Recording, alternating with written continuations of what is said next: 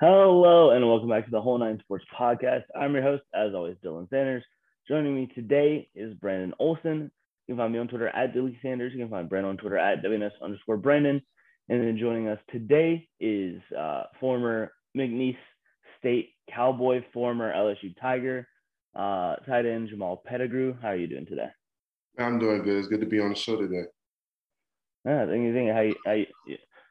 yeah, it's been a busy couple months, I'm sure, for you. Just saw you the other day at the LSU Pro Day.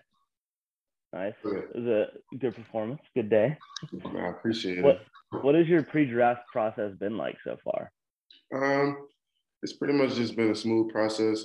Mostly, I did the Hula Bowl to start off with everything. I did a couple of interviews with some teams there. And then I started training for Pro Day and had a good outing at Pro Day and just, waiting for visits and private workouts and things like that. And, the draft is coming up soon in about 2 weeks. Yeah, that's one thing I wanted to know about. What was your Hula Bowl experience like? Oh, the Hula Bowl I had an excellent time at the Hula Bowl. It was good to get out there and play against other NFL type talent. I think I had a good outing there. The game was fun. We got to learn the hockey and things like that. So I had a nice time in Orlando, Florida. Oh, I didn't know that they taught you all the hockey. That's awesome. Yeah. So actually, who taught us the hockey was Braden Fajoko's dad and his brothers. So it was good to be out there learning it from family. Yeah, it was. Yeah, I remember I'm an LSU student, so going to the games. Obviously, the Fajokos doing the hockey was always an awesome experience. So yeah, that's awesome. We mentioned your pro day. It was a few days ago. Would you say you put up the numbers you expected? Did you want to do a little bit better? How do you feel about your pro day? Yeah, I think for the most part, I just wanted to go out there and compete and just do the best that I could. I did have goals set, and for the most part, I reached all my goals. Besides on the bench press, I thought I'd get a little bit more, but I think as the day went on, just doing all the different type of drills and things they had us doing, I didn't get the number that I wanted on bench, but I was still proud with what I got. Yeah, I mean you had a really good 40 time, 4.67. Would have been top 5 for tight ends of the combine. Mm-hmm. Yeah, that's got to be something. There's always room for fast, big tight ends in the NFL. So right, for sure. Always room for improvement. So, I think I had a good outing and had a top 5 in pretty much all categories. So I was really proud of everything. And how much of a chip did it put on your shoulder, if it put any chip, that you weren't one of the combine guys? Because I've been saying I disagree with a lot of the combine invites this year. So how much of a chip did that put on your shoulder? I think it just made me want to compete even more. It gave me a little extra time to see the guys' numbers and see what they did at the combine, and it just gave me a kind of like a number and a goal to put on myself. And obviously, I went out there and performed and pretty much placed top 5 in every category, or top 10. Yeah. So yeah, tell us about your journey so far. You were a 4-star recruit out of New Orleans. You went to LSU, ended up going to McNeese. How was your college experience? I love my college experience. I went to LSU straight out of high school. Got to play with guys like Jamal Adams, Leonard Fournette, and Traven Durrell, and Joe Burrow, Jamar, all those guys. So I think it was a good experience to play with those guys.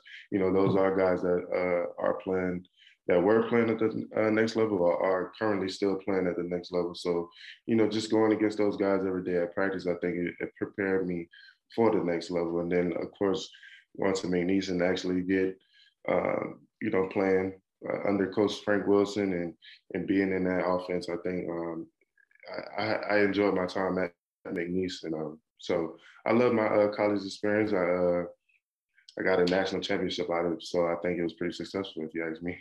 Please stop mentioning that national championship. I can't stand Dylan talking about it all the time. He was insufferable, man. That was such a fun year. Oh, man. I could only imagine. Yeah, that we can talk about it because it'll annoy Brandon, but that Florida game that year is still the Oh, come on. craziest, still craziest experience I've had Yeah, at a football game. it was a pretty interesting game. You know, it went back and forth, back and forth. Definitely one of my favorite games that I've been a part of. Everybody, all the fans doing the Gator chomp was, yeah, Yeah, crazy, loud. it was one of the most wild experiences in Tiger Stadium, to be honest. Yeah, that's probably the loudest game I've been to. That it was crazy. Yeah, it was. I hate you two right now. I just want to let you know. I just want to let you both know that right now, man. God, that is just that was just pain for me.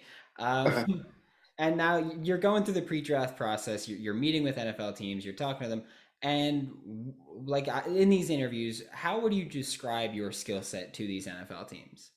Yeah, I would describe it as a versatile tight end that can do everything, whether it's block, catch, pass protection. So, I just want to express to those teams that I am a versatile tight end and I can help them in every aspect of the game, and not just on offense, but on special teams as well. I'm willing to do anything on special teams and anything to help the team out and win games. Which NFL players would you say that you model your game after? Mm-hmm. Well, growing up, I really loved Jimmy Graham. I was a diehard Saints fan. So, I always took things from his game, whether it was the aggressive, the way he just played the game, being very aggressive and very dominant after the catch, or with his route running tight techniques and everything like that. So I love Jimmy Graham, and some of the people that I'm currently watching is George Kittles. And I think, like I said, going back to being a very versatile tight end, he's a dominant blocker and an excellent pass catching and run after catch type of guy. Do you like blocking, like putting in the effort and getting the blocking? Because it's a lot of times whenever you see like the more athletic tight ends, they shy away from the blocking. Yeah, I love blocking. I was in mostly run dominant offenses for my entire career in high school and college. So I love blocking. I embrace it. I think it's a lost art in tight ends these days. A lot of guys are very athletic and can catch and run after catch, but some of the guys don't want to block. And I'm more than willing to block and get down there and line and block. That's actually that's something I want to know about because you just mentioned you were in a run heavy offense for much of your high school, much of your college career, and then 2019 happened. Just how wild was that to go completely polar opposite kind of offense in just 1 year? It was beautiful to see, to be honest, just to say that, we were a run dominant team for, the 3 years prior. And then, and 3 years that I was there, and even prior to that. But, and then that 1 year we put it all together and whether it was run pass option or anything like that, and we just put it all together and went 15-0, won a championship. So I think it was a beautiful thing to see, and I was very proud of that offense. Still one of my favorite offenses that I played in to this day. It's crazy. So Brandon, I mention this I tell this story all the time, but we talked to a player named Kobe Boyce who played on the Texas team that year, and he told us a story about going up and how no one saw that team coming, and how going up to that day in practice they were modeling the game after and were preparing as if Joe Burrow, and this is what the coaches called him, a worse version of Jake Fromm. And so that's how they prepared for that game. And you go back and watch and you can kind of tell how they were not prepared for that. Yeah, nah. He no, he ain't Jake Fromm. We very much know him as Joe Burrow, you know what I'm saying? He made a name for himself, and he's Joe Burrow.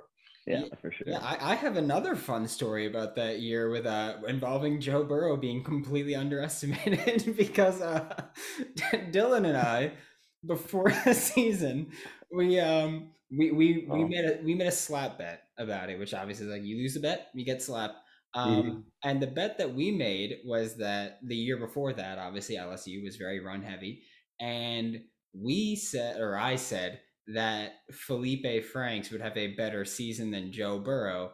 And boy, was I fucking wrong, man. Have I ever been more wrong? I don't know, but that was just. I will stand by my point that before the season, it wasn't that far fetched, and then you guys were like, "Hey, we're gonna actually like we learned what the forward pass was, and it changed real quick on my end." Do you have a favorite on the field moment from your college career so far? Well, Favorite on the field moment.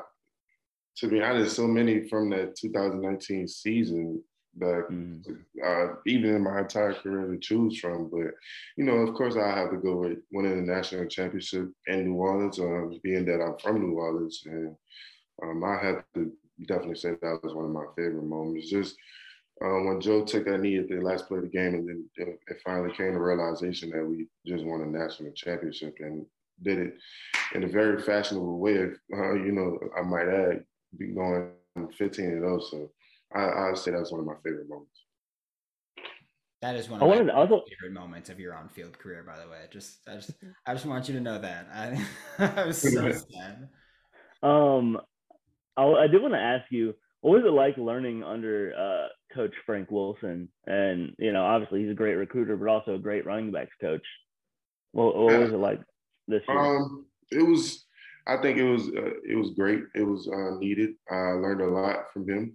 He's a very experienced coach, very experienced recruiter. So I learned a lot from him on the field and off the field. He's a great man on and off the field. Yeah. Do you have any favorite off-field memories from just your college career? It definitely been getting on the Southland Conference commissioners list, academic honor roll. That was one of my best moments. I was very proud of that. And to see that, I'm also on track to getting my master's in May. So I'm very happy with those two moments. Awesome. What are you getting their master's in? Criminal justice. Nice. Awesome. Mm-hmm. Awesome. Does that lead into like any post-football or off the field like career plans for you for criminal justice? In criminal justice, I haven't really thought about that. I honestly just want to, I want my master's degree, but I want to be able to set up businesses to run after football, and that's what I would like to do after football. And lastly, so this is what we ask everybody at the end. Are you familiar with My Calls, My Cleats in the NFL? My Calls, My Cleats? Yeah, that's when players get the... Yeah, you get the... So if you were designing that today, you will be eventually in a few months, but what would your cause be for your cleats?